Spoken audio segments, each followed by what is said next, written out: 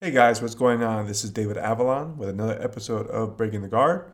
In today's episode, we talk about, as usual, a lot of different things. I start off recounting my trip to Costa Rica and some of the great things I've learned about brotherhood of the martial arts.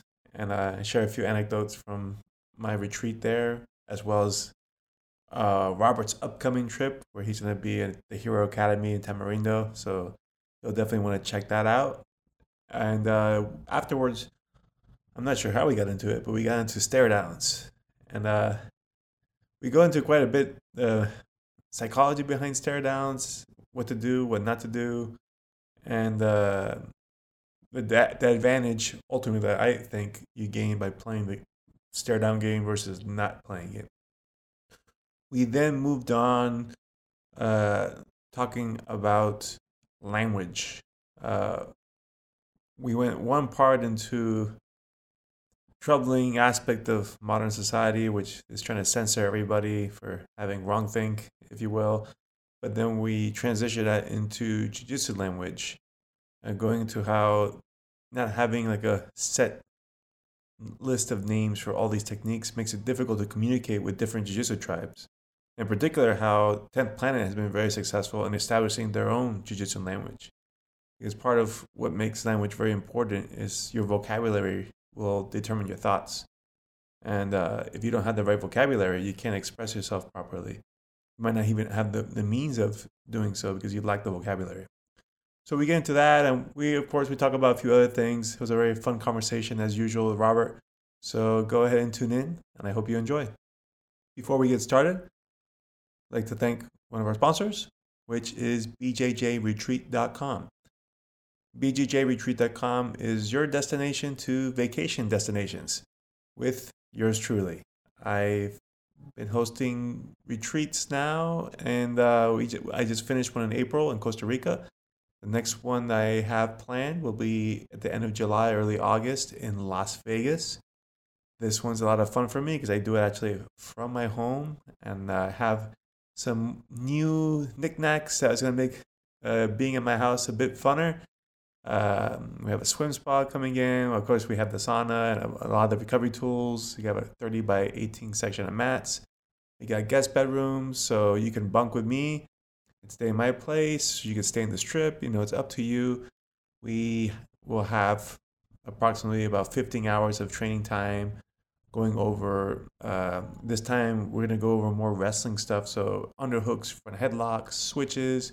I always throw in some Kimura trap because I have to, but it's going to be a good, well-rounded. So even if you've done one of my camps before, I haven't taught this particular curriculum before, so it's going to be a lot of fun. And like always, we record everything, so afterwards you'll have all the videos, lesson plans, so you will be able to review it.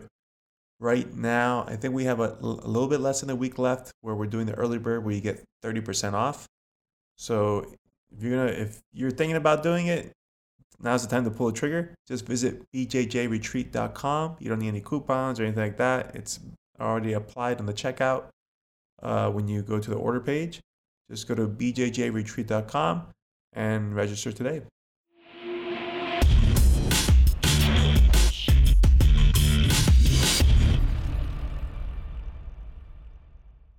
Hey guys, what's going on? David Avalon here with my co-host Robert Drysdale for another episode of Breaking the Guard.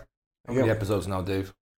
I think we're in 51. All right, not bad. Somewhere not bad. around that. It's been a minute now. It's been, 2 weeks since we Yeah, filmed? well, again, we've been different All over places. the place, yeah. I just came back recently from Costa Rica. Got to do the Hero BJJ Academy retreat and with Ron. And Rob's going to be coming up there. I think you're in the next few weeks, right? Coming up 27th of May, so yeah, a couple weeks. Nice. I'm excited now. I'm actually going to be in Costa Rica at the same time, but no I'm going way. to be because I was supposed to go with Jamie, my girlfriend, Yeah. and last minute she had to cancel Okay. for work, so she still wanted to go. So I'm like, okay, we'll go again. So, Yeah. but this time I'll just be going for vacation. Yeah.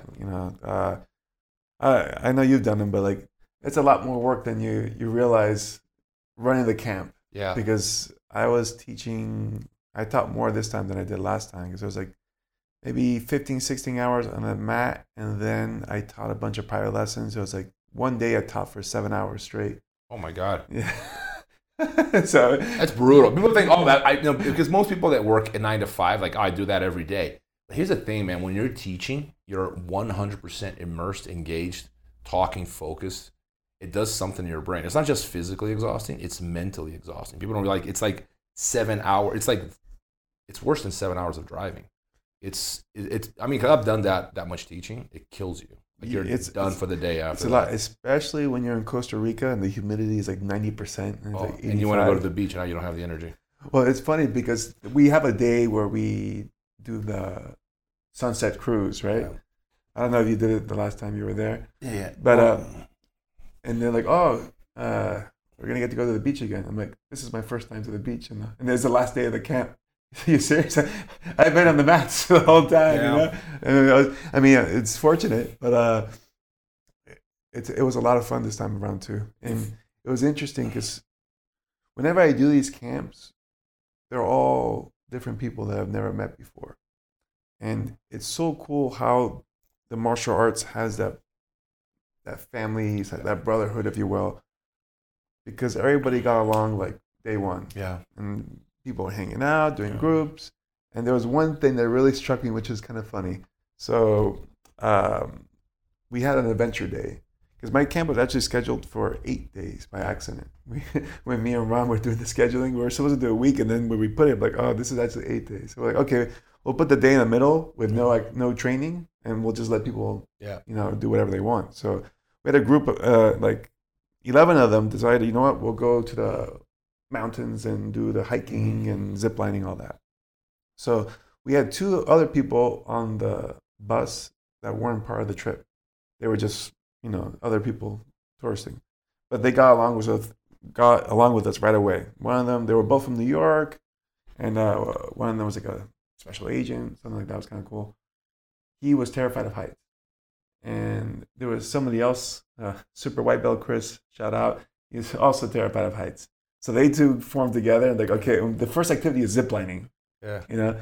So we're like, oh, hopefully these guys can make it, and they did fine. They started doing the ziplining. But then at a certain point, there was like a giant swing, like a Tarzan rope. Yeah. And they were just terrified. And they were stuck on that platform for like a good half hour, 45 minutes, until somebody was able to coax them to get out. But we're all waiting like, damn, Chris isn't in here yet? It's like, it's going to be a long day. Because the guy's like, there's no way backwards. Yeah. You can only go forwards. And we can't extract them any other way.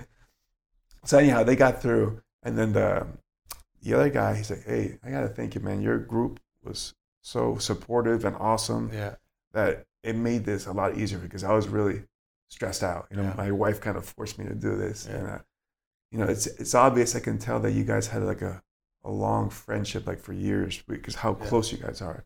I was like, I just met these guys 3 days ago. Yeah. He's like, what?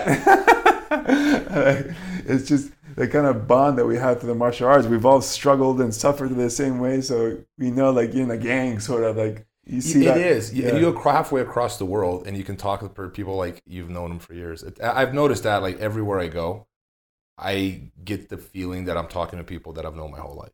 Yeah. Very, very, I mean, I don't know like if other endeavors are like that, like music or the other kind of martial art or arts in general. I can't speak. But I do feel that bond with grappling jiu-jitsu. Like everywhere I go, it's the same. Like it's the same, like, yeah, exactly. Hanging out. And anyone who saw us interacting would swear that we've known each other for a decade. And we just met 10 minutes ago. Yeah. No, that's what I find amazing, the kind of rapport you can develop right away. And we're still chatting with each other now, in a little WhatsApp group. And we have people poking jokes at each other. And we made a few connections along the way, too. One of the guys had put me in contact with Henry Akins. Okay. I didn't realize Henry lives here in Vegas. Oh, really? Yeah, I know he came here a few times, but it turns out he moved here. But he moved here during the pandemic, so it kind of not a great timing as far as like.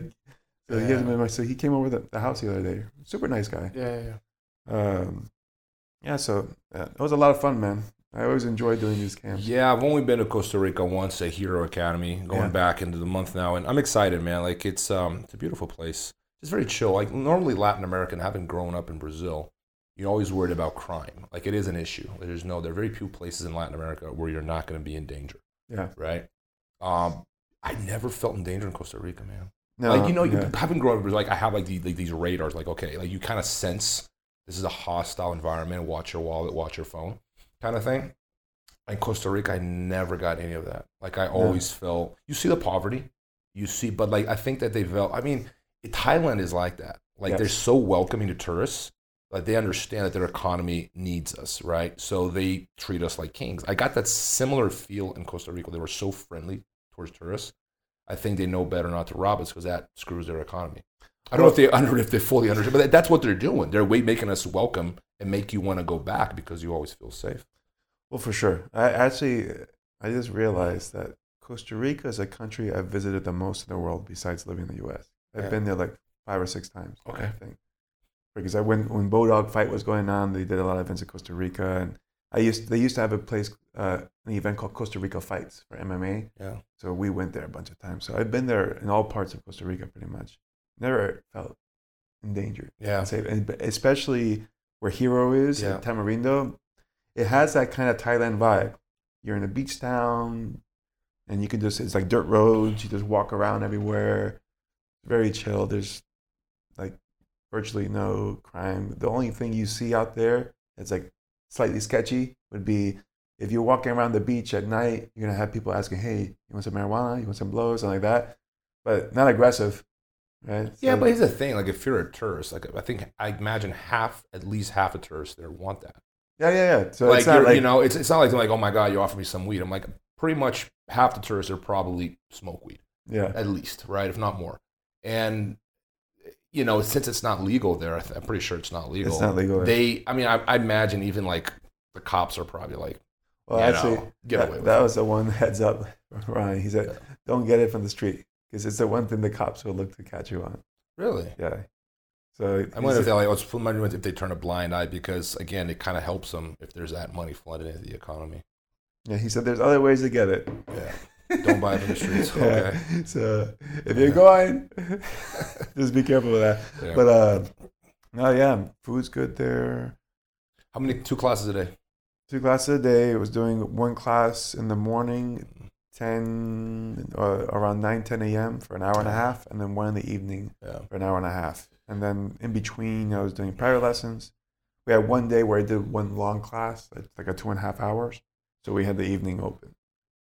But it's a good pace. I would just tell you, if you're going there, stay hydrated. I had one gentleman, Ricardo, during the private lesson, his abs started cramping individually, which I've never seen before. Like the left ab just went boom. Yeah. And then the other one popped out. I was like, holy crap. Wow, I've never heard of that. I've never seen it before. I've seen legs cramp plenty, Yeah. He was just cramping everywhere. Then his inner thigh cramped. Hydration. And it's not just water. You need the electrolytes. Yeah. So they have a Pedialyte there that's actually really good. So it's like, I rarely drink sports drinks because I like drinking just water. Yeah, but you and need water. it. But yeah. I was taking one every day. I'm like, otherwise you're gonna just. It's good to know. Yeah, you're just sweating Because so it's much. getting summer. It's close to summer there. So Oh it's gonna be yeah. hot. Yeah. No, it's hot. It's very humid. Especially us. We're coming from very dry climate. Yeah. There's a total opposite. It's like super wet. So like, you're just sweating nonstop. No, man, I'm excited, man. I like to teach, but like there's something about teaching that long that kind of kills you. But I want to try to make some time for the beach. And last time I had a lot of fun fishing there, and I'm able to train some too. Like I like training with new people. I'm always training with like the same people over and over. Sometimes it's a nice little change, you know. Yeah.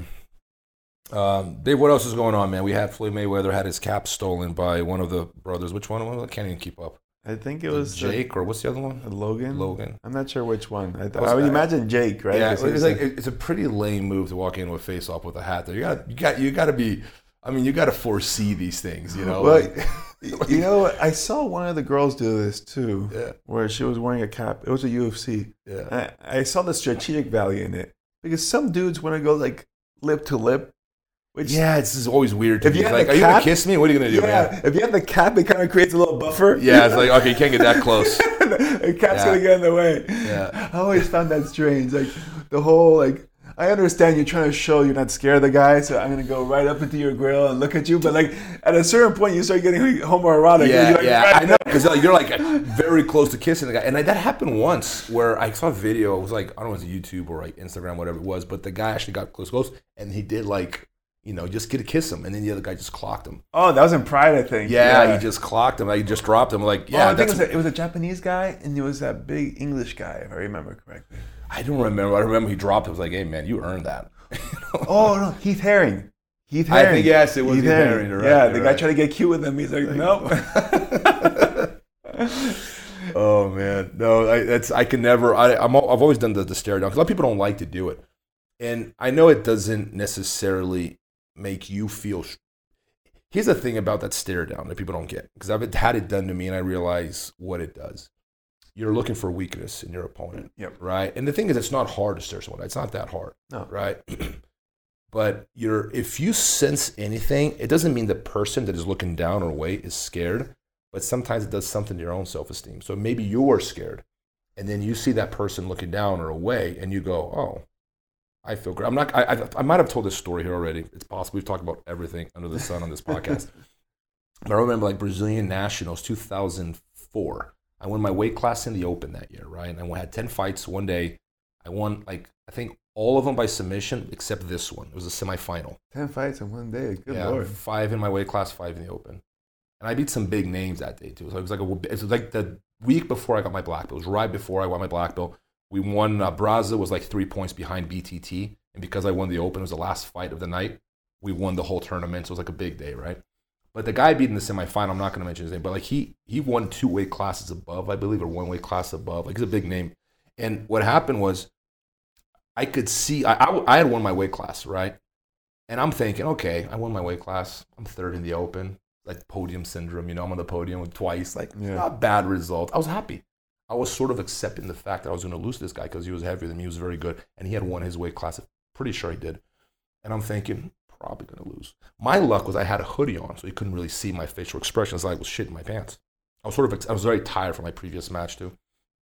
And I could see this guy. He's kind of like checking me out, and he's looking me over, right? And he's going like, you measuring me up like head to toe, and I can see. Wait a second. Like, he couldn't quite see me as well as I could see him, right? And I can see that this guy was nervous too. And I can't explain what it did to me, David. It did something to my confidence once I realized that he was also nervous. It shot my confidence through the roof. I was walking in there to lose in my head. In the back of my mind, I wasn't going to win. But it did something to my confidence, seeing that he was as nervous as I was. And then I became very confident, right? So I think the stare down does serve a purpose to not to let your opponent gain any more confidence. I think that's what's going on there. It's not so much that you're scared, because Sakuraba always looked away. And I don't think he was scared. But I think that unwillingly he might have been boosting his opponent's resolve a little bit, or at least his self-esteem and confidence. Because it's shaken. You're doubted as a fighter. I don't care how experienced you are. And I've had like very successful like champions admit this to me. Like, everyone's scared. Yeah. There's no one in there who's not scared. Everyone's doubting. Am I going to win? Is this guy better than me? Did he train harder? Like, what's going to happen? Everyone is doubting themselves. Anything that makes you feel a little bit better is a lot. Yeah. It's a game of inches for sure. And there's some famous fighters never looked at people, like Fedor always looked down, never stare down. So like you're right. It doesn't mean like, oh, you're out, but there is something like, if I'm staring at you and you're staring at me and then you look down, it's like, oof. You feel better. Yeah. You feel better. Yeah. But I think this also is just there's also like a primitive connection to it, because in the animal kingdom it's the same thing. Yeah. If you stare a wolf down, oh, you better get ready. It's coming at you. Yeah. It's a sign of aggression for most animals, if you stare at them, right? So I think we're no different, So if you lock eyes with somebody and you look away, that's why they tell you, like, if you're going to stare someone down, never look back. If you don't want to play the game, just look down. Yeah. But even then, I feel it's kind of like they tell you with a silverback gorilla, it's the same thing. They say never look them in the eyes, because that's a challenge. So you always look down. But if I'm looking down and you're the silverback, you see me as submissive. Yeah. Right? So I would see that as the guy who's trying to engage in the stare down. The guy won't even engage with me. He's afraid to play the game to begin with. Yes. So there is definitely a psychological component to it that 100%. I think it's a point. I always tell all my fighters, look right through that fucker. It's very, very animal, man. And you look him dead in the eye, too. Not like his cheek, not his nose, like dead in the eye. And I remember the first time someone did that to me, it was Roger, man. He was staring at me, like right before. And jiu-jitsu, no one does that. No one ever done that to me before. And he did. He's like staring at me, like, holy shit, this guy's serious, man. And I went, wait a second. Like, it was after the match that I realized, like, how serious. This is the final of the World Championships. Like, this is serious. Yeah. But in my head, it's like, oh, we're doing jiu-jitsu, you know? I made it to the finals. Like, and then you can see that there was, like, an intensity there that it was a lesson, too. It was like, oh, man, this is serious shit here. Like, this guy will hurt me if he has to win. Yes. And he would, and I would, too. Like, you know, it's like, it is serious business. Like, if I have to, you know, almost kill you to win, I don't want to kill anyone. But, like, if I have to break your arm, leg, or anything to win, I'm going to do it. And it's terrible, but that's the reality of combat. And I think that the eye contact, as primal as it is, we don't like to admit this animal side, but they're deep down, man. There's an animal in there, man. 100%. And we just don't like to talk about it because it's like politically incorrect or whatever. It's, you know, we're in denial about it. We're smarter than that. I'm like, just watch your own behavior, man. Yeah. Watch it closely. You're way more chimp than you'd like to admit. You know? Yeah, we just have a lot of vocabulary and a lot of gains, but. Like behind everything, it's like a primitive impulse that gets you going. You know? We learned how to talk. That was it. You know. Yeah, but I do agree the intent. I think that's the other benefit that you get from staring someone in the eyes. You kind of get a measure of somebody when you look at them. You know, and that confidence that you said you gained it reminded me of something that I would do in competitions when I would be wrestling somebody or fighting them or grappling, whatever it was. I would listen for the breathing. And when I hear someone, I'm like, okay, I got you. Yeah. Because I always felt like it kind of humanizes them, right? Yes. If you were fighting somebody for like 5 minutes and they're like not breathing at all, you're like, oh shit, like this guy's a robot. Yeah, he's got a lot in the tank, you know. But like if he's breathing hard, and or if it's breathing, in my mind, they were always breathing harder than me. Yeah. Right. But it probably was the same or not. But like, as long as you hear that, there's a little confidence. But it's like, okay, he's tired too. You know what like my favorite is? Like right when you're struggling to pass someone's guard, and it's that battle that goes on for like 2-3 minutes trying to pass, and you finally pass, and you hear them go, yeah. They're like, oh, I got you. It's over. Yeah. And it's so funny because you do it unconsciously. Everyone does it. You probably, I don't think I've ever caught myself doing it, but I'm sure I do it too because I'm not aware of it. Yeah. But like I've even told myself in the past, like, man, you gotta be more aware of how you breathe, and not just your facial expressions too. Mid grappling, like you look like you're suffering. You don't want to show that, right? Because that gives him. He's about to break, and then he sees you breaking. He keeps going. Yeah. Right. This thing is so much more psychological than people think because there's this hyper focus on technique, which is to me a third of the equation. It's super important. I'm not denying that third, but it's almost like there's a laser like focus on that when it comes to the grappling community. And there's conditioning. Everyone accepts it as well. Right, but there's not too much focus on it when you think about it. People understand its importance. But when it comes to all this, the mindset, like the poker face, the confidence, the self-esteem that you build, like to me, that's a probably bigger number in the equation. Because when I look at champions, let's say jiu-jitsu, let's just stick to jiu-jitsu. You look at someone like everyone from Jacare to Rafael Mendes to Mike Musumeci to Lucas. I mean, you name your champion, right? How similar are they technically? Not at all. They're completely different, right? You see some guys that are similar. Okay, Paulo Miyao is identical to João Miyao. Okay, you know, in every way. They you know, they're not only, they grapple like twins. So they have the same style, right? Or even Musumeci got a very similar style to them. But there's an enormous, even like amongst the same weight classes, like Bruno Malfacini and Mike Musumeci are completely different. There's a huge variety of like technical expertises, right? And they're all champions. So to me, the common denominator cannot be the technique. Because you get the hype, it creates an idea. It creates the myth that this style is the dominant one, right? Because there's so much like Instagram on, and the algorithm just shoots shit through the roof, and people are under the impression that this is the best method, right? Because look at these guys are all winning. And then when you look at champions, and you look at actually the facts, and you forget the hype, and you forget the algorithm, you look at what's happened in the broader picture, you see that people have a variety of styles, and they're all successful. So to me, the common denominator cannot be the technique. Yeah. What did they have in common? Because their techniques are completely different, how they grapple. It has to be the mindset. Like, what is it that makes you not quit when the time comes for you to quit? Like, there's a choice. Are you going to quit? You're going to go hard? What are you going to do? And like some people fold, some people keep going. And I've seen this like so much. I don't know if there's a method to change that, but to me, I think that's the biggest number in the equation, man. Like the more I think about it, I don't think that there's a way. I don't know if there's a way to fix it or change it. You can improve on it, but it's a very personal question. Like, because you seem self-boycott. How many times have you seen that? Yeah. You know, people that are phenomenal on the mats, and they just like, when the time comes, they're just like, I'm not good enough to do this. And they talk the talk, and they train the train. Like they're there, man. Like they do everything correctly. And when the time comes, something happens. It's something way in there, man. And I don't know if it can or can't be fixed. It can be improved on, I suppose, but Yeah, that's why they call it, like, or as Masvidal called it, game bread, right? He even got himself a tattoo on his neck for that. But I think it's something that's developed, but it's tricky to teach it, right? It's kind of like, I can't teach you humility by reading you a textbook. yeah. You have to learn humility the hard way. Yes. Right? I can't teach you how to be tough by telling you, oh, this is what a tough guy does. Yeah. You know, I got to put you through what tough people go through, Yeah. and you have to get through it. Yeah. You know, so you have to earn it. It's funny because I tell my girlfriend all the time, like, I can solve a lot of your problems if you train martial arts. Yeah. She's like, oh, but I don't want to get hurt. I'm like, well, it kind of comes with the territory, you know, like, because I can't tell you these things and like, oh, I understand it. Because everybody then would be, you know, humble, tough, all that. It was easy to learn those lessons, but you have to go through the struggle or that physical endeavor, and then you learn inherently how to be tough because you did what tough people do. Yeah. Or you learn humility because you've been humbled, and now you get a different perspective. So I think when it comes to the competition mindset, if you're sheltered for a very long time from challenging yourself, then you develop this fear. A lot of people are just scared of finding out something, right?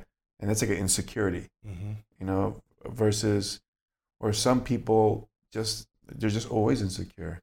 And that's a lot of people nowadays. And I think the whole social media thing doesn't make things easier because you see so many studs and incredible men and women out there, and then you look in yourself, and most of us usually look at ourselves worse than we are, right?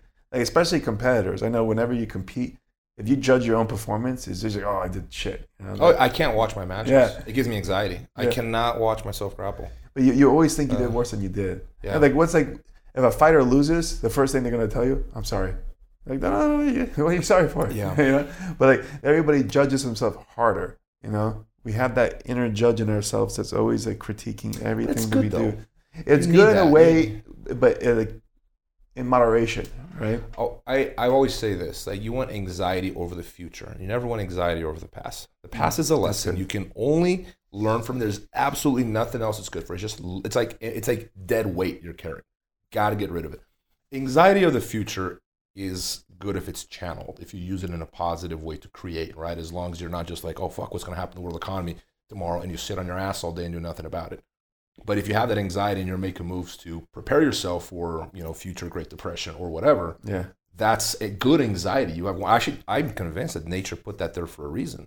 Yep. I don't think it's there for no reason. It's like, get prepared, motherfucker. Like, shit's about to hit the fan. Yeah. We're about to starve. Like, we're out of game. What are you going to do? So you want that anxiety. Am I going to be able to find something to eat tomorrow? It makes you try hard. It makes you wake up early in the morning to go get, you know, kill an animal, if that's what you have to do.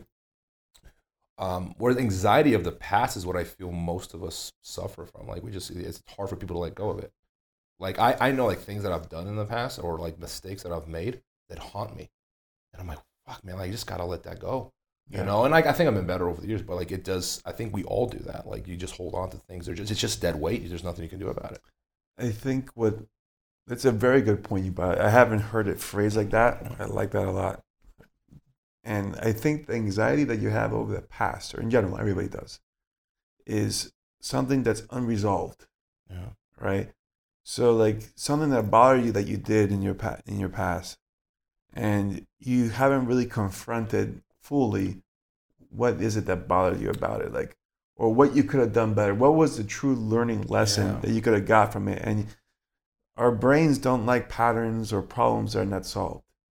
That's why, like, you give someone like a paradox, it's like what the hell? Like, how do you solve this thing? Yeah.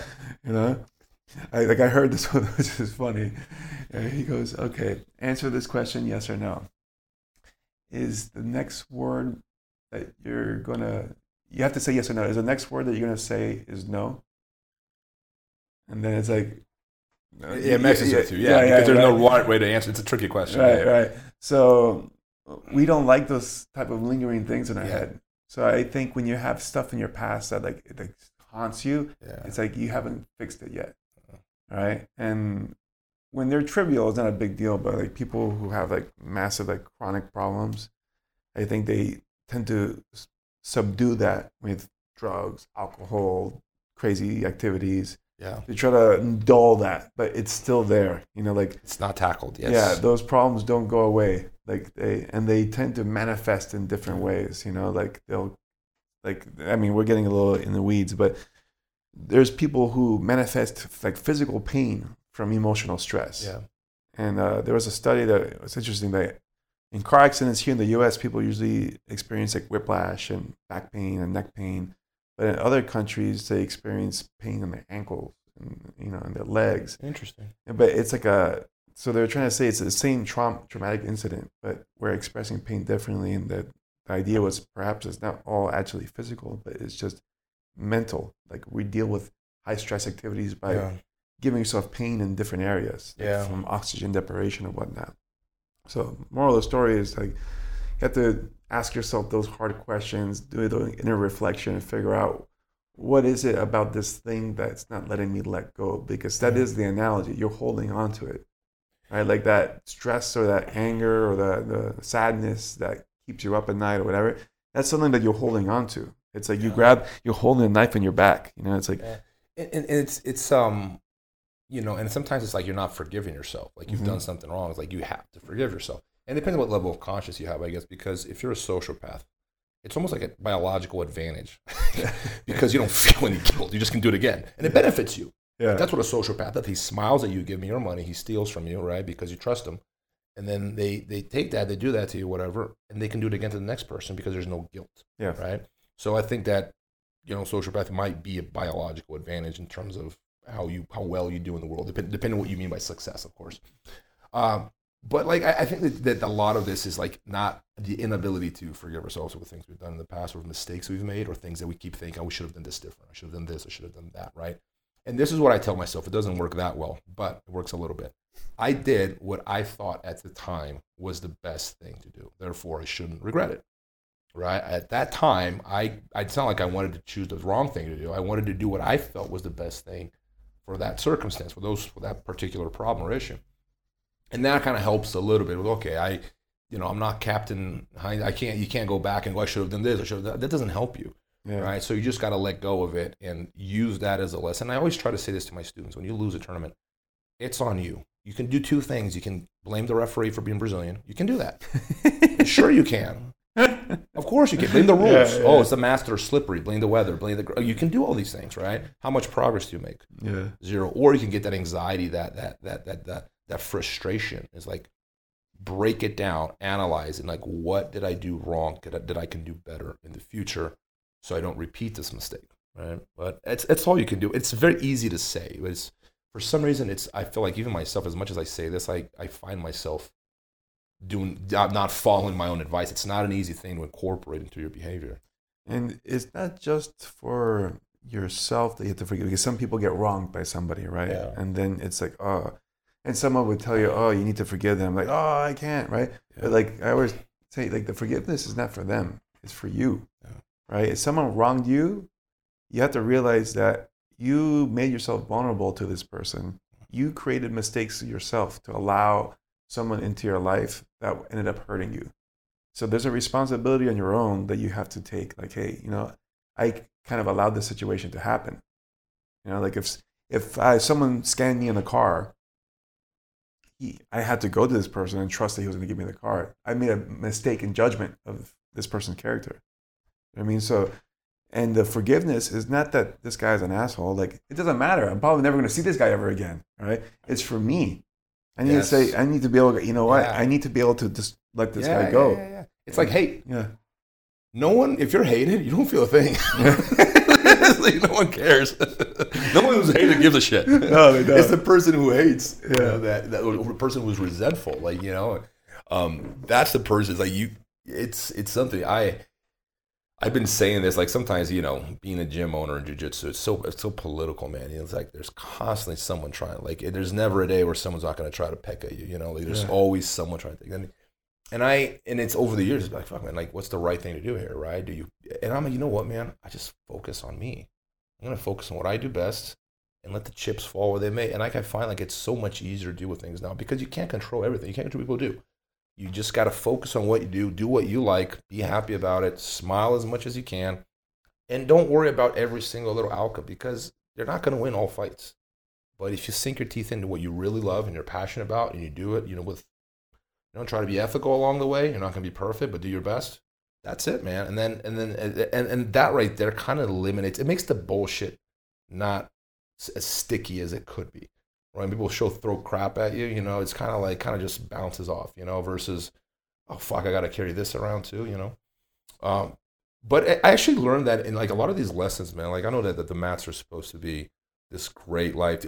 People stereotype it a lot. Like it's this great place to learn lessons, but I think a lot of it is accurate, man. Like a lot of the problems you're going to have, you have those same lessons on the mats. Sure. This is why I'm such a fan of competition, man. Like when I see this, I call it the culture of participation medal. It's a cancer, man. Like you're depriving. No way I compare it like a child that can't lose. You can't let the child suffer. Don't let them suffer. Yeah. Don't let them cry. It's like depriving a child from developing an immune system. Don't develop an immune system.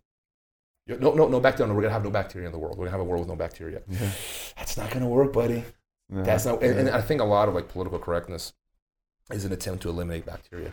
They're trying to prevent, like, you're gonna have these things. Now you can only learn how to deal with it. Well, right? It's really weird because back in the day, if you were liberal, you were all about free speech. Oh my God! Don't get me started with those. Yeah, and so now it's like we're trying to subvert speech. I was just saying this to a student of mine this morning because we were having the same conversation. He goes, "I never in my life would have thought that the left would be the one attacking free speech because historically it's always been the opposite. Yes, progressive have always been the ones battling for free speech, right? The serious ones at least. And I've been a liberal for most of my life, but like I can't identify myself with that. I just don't.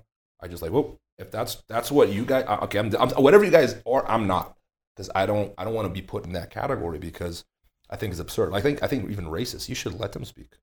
I want them out. I want them in the spot. I want to find out who they are. Exactly. And then you let if the ideas they're not good ideas. I think that most people in the 21st century are going to look at that and this is anti-scientific. This is dumb. Yeah.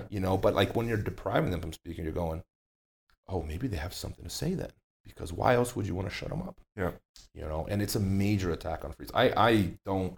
And someone said this to me the other day, like, oh, but you're free to say whatever you want, but you're not free to deal with the but you have to deal with the consequences, right, or something like that. Mm-hmm. Well, that's true in the Soviet Union too, yeah. Right? You can say, I mean, so you could attack Stalin. He's a murderous piece of shit. You could have done that, and then you're going to die in a gulag. Yeah. But you can say it.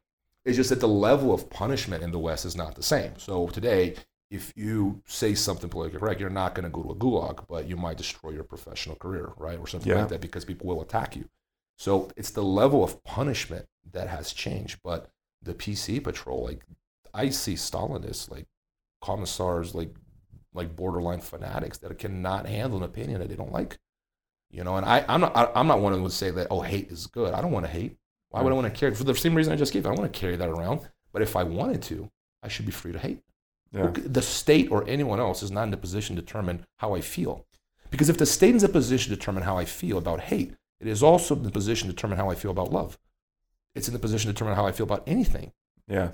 No one should have that power. How I feel is up to me. I'm an adult, right? But what they're trying to do is, oh, you can't feel that anymore. Like, yes, I can. And I should be able to verbalize it if I wanted to.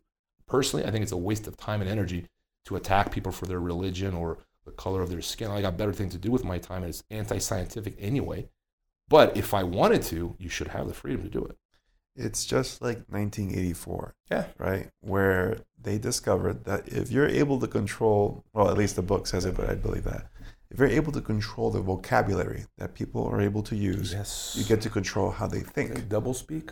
Yeah, exactly. Wrong think and this and stuff, right? So it's very true. And that's why I tell people like in jiu-jitsu, learn the names of the moves. Because if you don't know the names of the move, you can't really remember it that well. Yeah. I remember I had an incident once where I was coaching one of my blue belts, and he didn't know a hip over sweep or hip bump sweep. And he was in a perfect opportunity to do it. I'm like, hip bump. And then he looked at me like confused. I was like, oh, this is going to be complicated. Okay, left hand on the mat. post your hips up. I managed to coach him through it, and then when he won the match with it, and then okay, that's a hip bump. Remember? Yes. Right? Yeah. But the language is important. Like, and this has been a huge gap in Brazilian Jiu-Jitsu. The fact that we've never named anything. Like, and I mentioned this in the book. Like, Jiu-Jitsu has always lacked a technical canon, like an original curriculum. Like judo, they establish a curriculum. They lock it down with a kata, meaning kata, this is our main corpse, right? Yeah. Like, this is the main body of what we do. Not corpse, but like just the body of what we do. But like after that, they expand into, what they call creative judo, competitive judo, whatever. But they have a canon that's fixed, right? Brazilian Jiu-Jitsu kind of never had that. It's always been open, which is to its advantage in many ways, because the more open it is, the more welcoming it is to new ideas. That's why it's able to incorporate so much. On the other hand, you have the problem you just described. People don't name anything. You go to every gym around the world, they have like their own names. Like every time like I go to a gym, like, Rob, what about the M guard?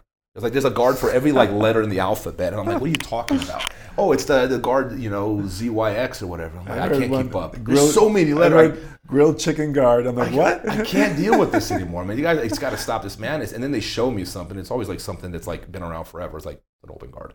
Or it's a De La Riva. Or it's always something that you've seen a million. It's never something really new, but they're just trying to sell DVDs. So they got to brand it as something, which I get. But I think that has hurt Jiu-Jitsu a lot, that we can't agree on names. But anyway, that was completely total tangent there, Dave. I'm sorry. We were talking about something else, but yeah. No, I mean, it's a good point, because even myself, like, sometimes like people ask, what's the name of that move? I'm like, fuck. I don't have a name for most moves. I just go. It makes it difficult, because a lot of times if you're like trying to describe a move to a friend, it goes like this. How does it go? He goes, oh, that move that so-and-so does. Which one? Oh, that sweep he does from half guard all the time. Which one? The one he grabs the wrist? Oh, no, the one he grabs the waist. Oh, okay. Oh, the one he grabs the waist. You use like 50 words to describe the situation. Yes. Whereas if everyone agreed on what we're doing. But think about it this way, though. In the terms of Brazilian Jiu-Jitsu, how could they have established an original canon when they were learning themselves? Like, these guys are not started as grandmasters. You got to remember, like, they were learning to. They were incorporating as much as they could, but I mean, maybe there was an original canon. You suppose you could have one in the original Gracie Academy curriculum, but it was very limited in comparison, But they're not to blame for that either.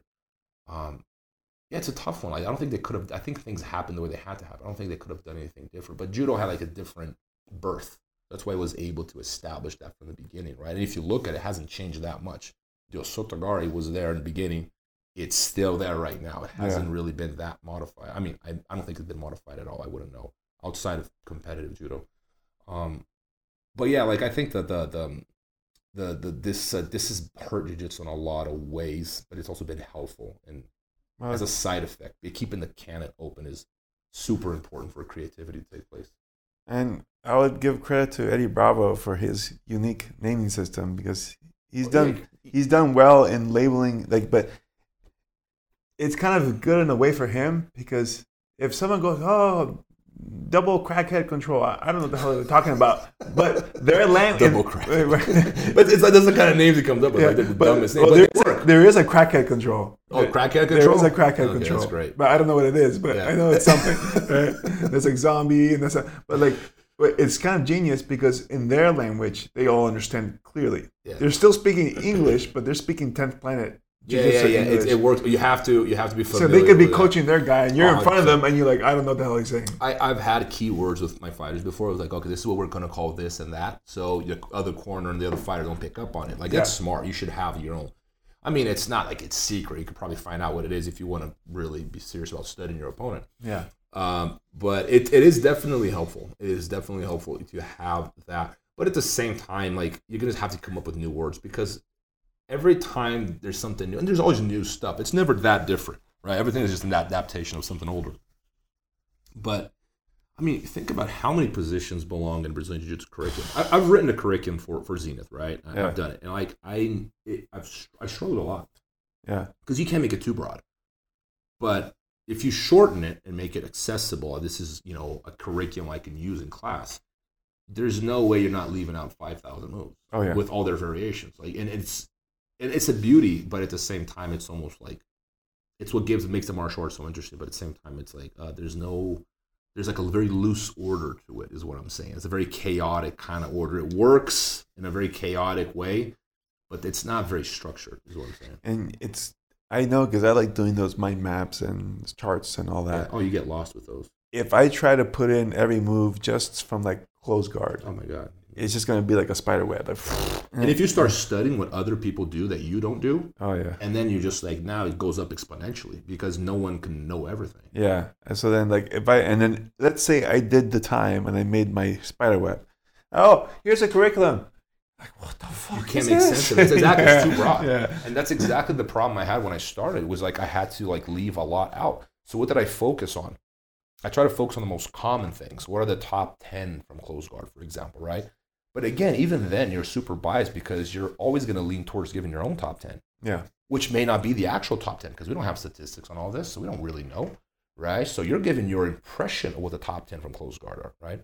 So you're leaving out all, you don't even know what you're leaving out, right? So it's very arbitrary, the whole thing, and the whole thing is it's a very weird kind of structure. It's not like most systems, That's kind of goes back to what we've talked about before, which is the nature of mixed martial arts, jiu-jitsu. It's so technical that it's hard to pin down. That's why, like, if you were to do a system for like basketball, it would be a lot easier because there's so many more constraints. You don't have as much, free will in basketball. Like, you have to dribble the ball, you can't run and carry. So like, there's a limited amount of movements that you can make. I'm sure it's a lot more complex than I would think it is, but at a certain point, it's not. It's like boxing as well. Like, boxing is complex, but there's only so much you can do. You have 2 punches, you have your footwork, head movement, so it's easier for a spectator to follow. Yeah. It's easier to teach because there's not as much going on. So like boxing, like the higher level boxers they focus on those small details a lot better, where most people, they see the cross, they just see the upper body work. Yeah. The technician has the hips, the legs, and, moving the weight. But like in jiu-jitsu, there's so much you can do that like even just with one motion, you can get lost, in the weeds just because there's so many possibilities. So I think it makes it hard to create that, like, as you would say, that perfect curriculum because it would just be like infinitely large practically. And this is why I have a hypothesis that people with OCD they could struggle a lot in martial arts, like especially one like jiu-jitsu, for these reasons, because they like structure. People that have that sort of mindset, like I like, and it's hard because you're kind of, in jiu-jitsu, I call it orderly chaos. That's what I call it. That's what you're doing. There's an order to it. Like, you're trying to pass. Like, you don't want to get caught in a triangle. There are rules, but they're so flexible. Like, every single rule in there. Like, sometimes, like, oh, you never want to get caught in a triangle. No, sometimes like, that might be the right thing to do. Like if I were training with you're training with a guy like Rafael Mendes or Michael Smith, you want to walk into La Hiva, you're better off like walking in with that over-under passage. Like, I'm a big guy, it'd be hard to put me in a triangle. Very odd example, I know, but I'm just trying to be like to the extreme here. But my point is, there are like so many exceptions. You can't really have rules. Like Telly's, look, he's the weirdest guy in the world. He made a career out of giving his back, and I've trained with Telly's. I mean, back in the day, he was murdering people. I'm not going to mention names, but every single guy on the team was getting tapped by Telly's the same way. And it was like, you can't go to this guy's back. It's the weirdest thing in the world, And so, like, who's going to say he's wrong? Like, what's wrong? So it makes it very difficult to create a hierarchy. Like, the closest thing to it are statistics, because then you can find like what are the most common ones, and then you can base your curriculum off of that. Unfortunately, there's very little on it. There's this guy in university in Brazil. I've been talking to him, and he's been collecting a lot of data, and he starts trying to do that. I even talk about like maybe cooperating with him, doing something together in the future. Where like we can have like a book just on statistics on jiu-jitsu tournaments, because that's the only way you're going to get close, not perfect, but you get as close as you can to an actual system that is not based off of hype and impressions and fashion. Yeah, it is based off of facts. I always remember that movie Moneyball. You've seen it, right? Yep. They go like, forget what you think, man. You're wrong all the time. I don't care how wise you are, how experienced you are, you're gonna be wrong. Gotta look at the numbers. It's the only thing. It's the only thing that's gonna come close to the reality of what's happening in jiu-jitsu. Yeah, otherwise you're just gonna be biased based on what you're 100%. What you're looking at. Because I mean, I know they've done studies at least with ACC, since it's kind of a very limited set of data. You can get the highest finishing submissions or whatnot, but I mean, there's been like maybe 10 or 12 ADCCs, and Yeah. so it's not a big. It's a very small pool. Yeah. It's a small pool, and the rules are also somewhat particular, so it like skews, what moves are going to work. Well, I imagine rear naked chokes will be number one there. I would imagine that's by far the number one. Just because of the back take Yes. loophole, Yeah. So, but IBGF and stuff like that would add more value to it. But yeah, I imagine it would be an immense amount of work. And it varies from weight class to weight class. And Yeah. it varies, and that's what this guy was having problems. I was talking about, like, it varies on like female division dramatically. Like, and it varies from belt to belt. And you have to do specific for every weight class and every belt and gender and age, because it varies too. Like, and there are some consistencies.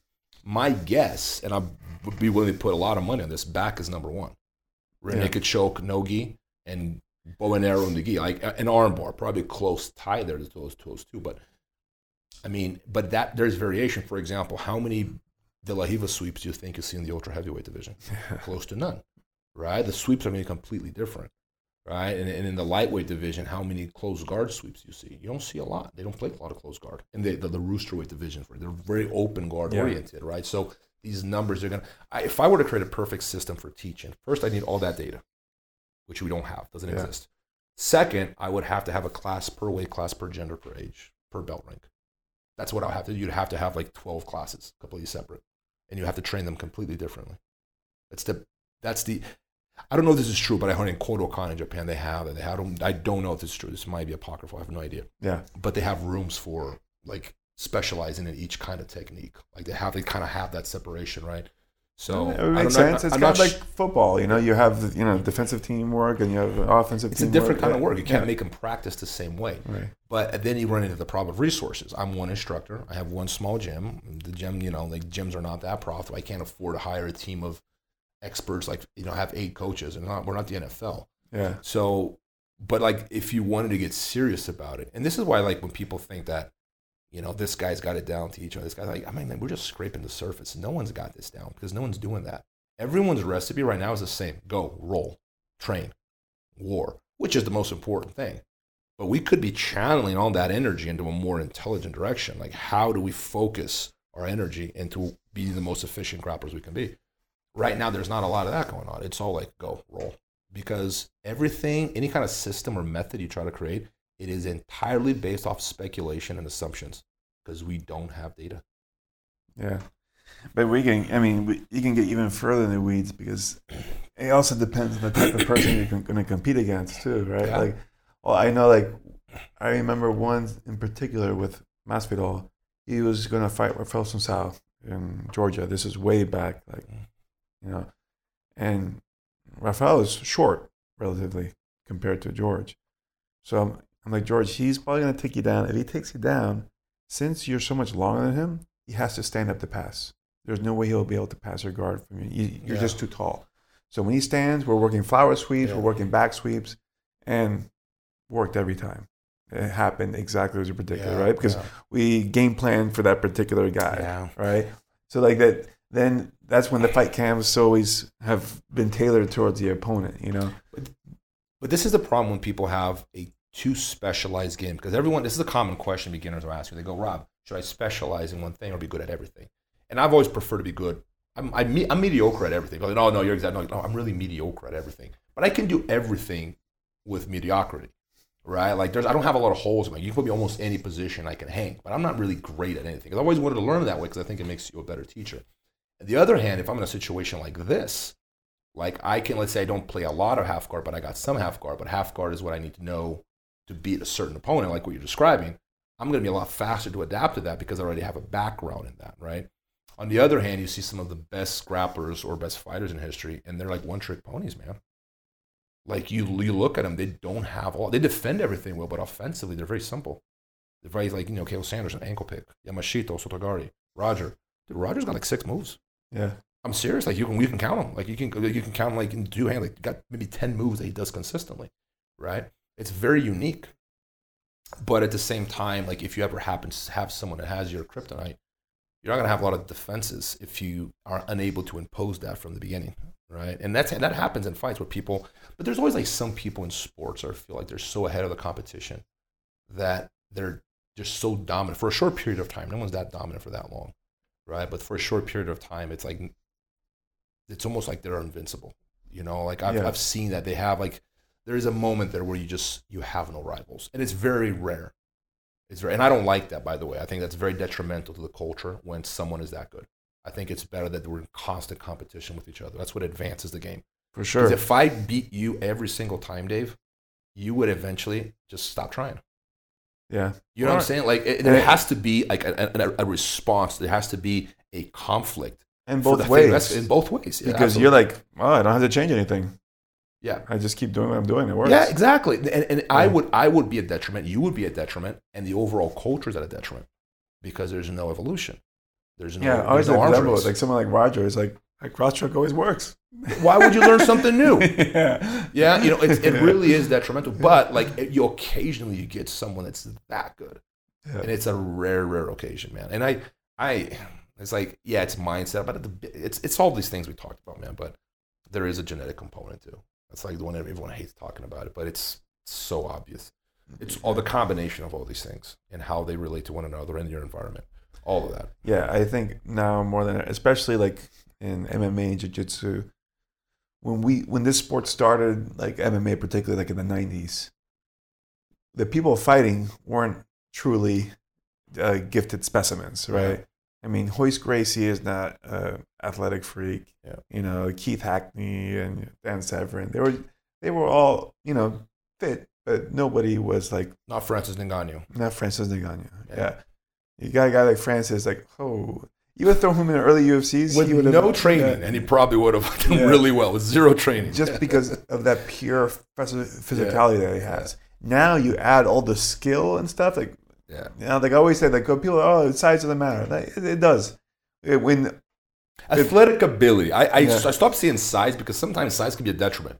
You can be like a big fat blob and not be able to move, and that's not going to help you. Yeah. It's more like what is your level of athletic ability? Because then if you're big and you can hit hard, now you're dangerous. Just because you're big doesn't mean you hit hard. Correct. So that is true. Athletic ability is a better way of phrasing it. Yeah, somebody with extreme athletic ability will handle a lot of people, even not as technically skilled as him, right? Yeah. So in the beginning, we didn't have many of those, if any. Like Vitor is probably one of the first people that came in the UFC, and he was stunning everybody because an 18-year-old kid, but just built like a freaking Greek god, you know? But now the sport has attracted all these athletes because there's more money, there's more fame. So now if you're trying to come in there like Joe Schmo, like the bar is already set here. Like you need to be this athletic to ride, and you're here. It's like, sorry, we're dealt an unfortunate hand of cards where you don't possess the athletic ability to be able to compete. And that's not to say nobody can, but it's just much, much, much more difficult. You have to make up with other things. It's kind of like that movie that you like to reference. What's it? What is it about? The one where a guy in the world that everybody's genetically enhanced. Oh, Gattaca. Yeah. I fucking love You're going to have that level of commitment to overcome all these physical advantages that you have. The man is a superhero. His will alone. Yeah, exactly. Like anyone could, you'd have to be. Yeah. And sometimes in that But that's a gift too. That's a gift. I don't think anyone's equally willed. Well, you remember in that movie, there's a quote that I'm going to butcher. But he was talking to the brother, because you remember they do this little swim race. Yeah. And the brother is gifted. And he is not. And he's genetically enhanced. Yeah. And he beats his brother in a swim and ends up saving him from drowning. And then it's like, how come you're beating me? Like he was mentally stronger because he was handicapped. Yes. If I was gifted, I wouldn't have to be as mentally as strong. You would assume that you were going to win. Yeah, I would just, and I'm always supposed to win. It's such a good movie, man. That movie is good on like many levels. But that goes kind of to the point too. Sometimes being, and we've seen it all the time. Someone who's naturally talented. Yeah, and they don't try as hard. They don't try as hard. I've seen it. It drives me crazy. Yeah, and I tell people this all the time. Like that's why, who are the most technical people in jiu-jitsu? Yeah, the lightweights. Yeah, right. They have to try harder. They have to try harder because if I'm a big brute, I can just do this and I hurt you, right? And then I know that, so I'm like, oh, that's all I have to do. Yeah. I don't have to go all fancy. I just do whatever I can and I win. When I'm the lightweight, I have to be perfect with my technique to get a finish or to be successful. So I always have to have that discipline. I think there's also a physical component. I think just being that big makes it harder to coordinate your body. You know what I mean? Like you're at a detriment. Yeah. And I was like, because I always thought that, but whenever I said it, people look at me like I'm crazy. Especially because I'm a big guy. Yeah. So I'm like, I'm the last one to talk, right? So, but I was like, remember I was in Abu Dhabi once, and I was at Henzo, and Henzo said it, and I'm like, because he said jiu-jitsu is harder for big people. Yeah. And everyone like thought he was out of his mind. I'm like, I agree. The bigger you are, or the more athletic for that matter, the harder it is. Because just because you're winning does not mean you're learning. It means you're winning. But what is your purpose here? To feel good or to evolve? Very different things. Yeah.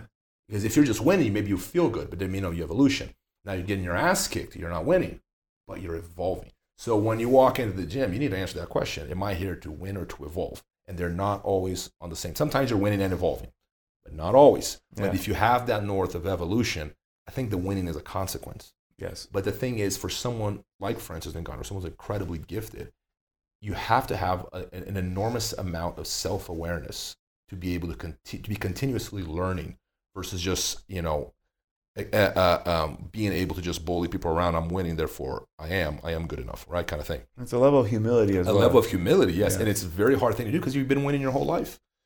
I acknowledge that you're just incredibly gifted and that you could be a lot better. This is why, to me, like guys like GSP are so incredible. Like, Khabib, because I have no doubt they're like also genetic freaks, but you can see that he's the kind of guy. I can guarantee you, I've never met I met GSP once, but never met Khabib. But if they were in my gym and I show them move, I can guarantee you they'd be paying attention.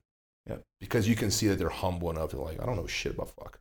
Whereas the guy who's like a lot of these guys that have that talent, it's precisely because they're so talented it's crippled them because they lack what you said. Yeah. The humility to acknowledge that you're always a student. No, and particularly you look at someone like Ngannou, who his origin story, if you will, it makes it easier to understand why he's so humble. He came from. I actually met him once. I don't know him that well, but yeah. Well, he had to go through hell to get to. I know. He was like a legal immigrant in Europe, right? He had to cross a boat or something. He had to cross the deserts and stuff like that. It was like, it's all. Shit, he had a crazy ordeal. Yeah. So for him, I imagine he must be here and be. It sounds, from what I heard of the podcast, he's just super grateful all the time. So when you have that gratitude mindset, it makes life so much easier. You know why? Because there's merit.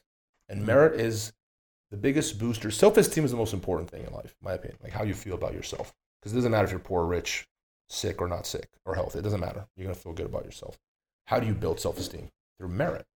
If Francis Ngannou had been born, living next door to the UFC PI, and he were like Dana White's son, I don't think he would have made it to begin with. And if he did, he'd probably feel like a smaller sense of appreciation, humility, and merit. Yeah. But when it's like someone who's born rich. Like, where is the pride and the self-satisfaction of making money when you were already born really rich? It probably doesn't feel the same.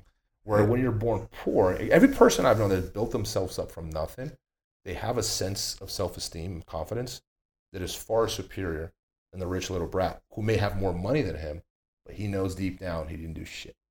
Yeah. You know what I'm saying? It's much harder, I think.